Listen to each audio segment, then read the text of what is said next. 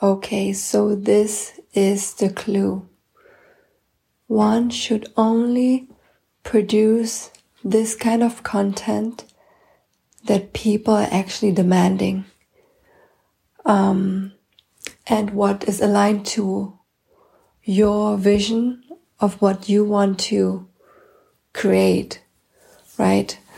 I saw today on the program that is researching keywords, I found that people are researching ASMR. It's kind of like noise making video. And right, so this is something where people are demanding a lot and where not so many people offering it. There is quite competition, but compared to what is the demand and what is the offer, it's still a good keyword to publish a content. But then on the other hand, like for example, all the moms, they are very engaged and busy with kids, but still want to work something and want to do something to, kind of like hope that they can make a living out of something by the time, like with the time that they actually don't have, but online is something that they can do. So I see the keyword moms. I see a lot of moms posting things using the keyword mom, for example. But then the funny thing is, on the other hand, the demand, like me, myself, I don't really type something like day in a mom.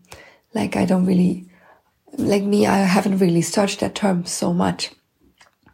More like something I would search for, I would phrase the problem first that gives me the solution rather than, oh, how's the day of a mom? People do search it, but not as much. So I could see from the program is that not so many people search for that term, but there are a lot of demand, like offer regarding, day of a mom. And because many of the moms, they just post whatever they have and they just think, okay, I'm a mom, I'm just posting something about moms, and maybe some other people who are becoming a mom is maybe interested in this context. So they're hopefully searching for mom. So there's so much offer for this term mom that we're actually not so many people are looking for this term. So the lesson learned is to find similar wordings that replaces the word mom or what you're doing, like kind of like, for example, like clean up with me. And then you can say a day of a mom, but you have to use the words that people are actually searching. So that's what I discovered today. And that really makes a difference, that you are positioned in the right place where people can just find you.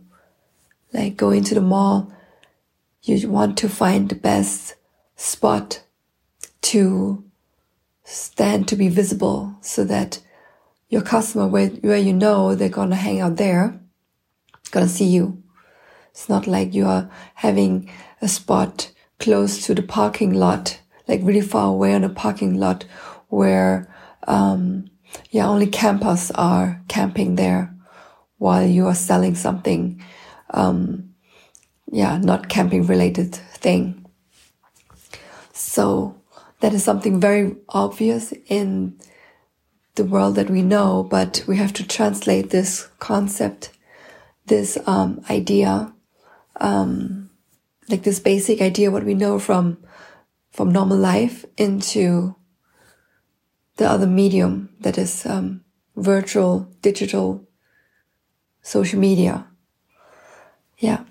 Okay, that's it.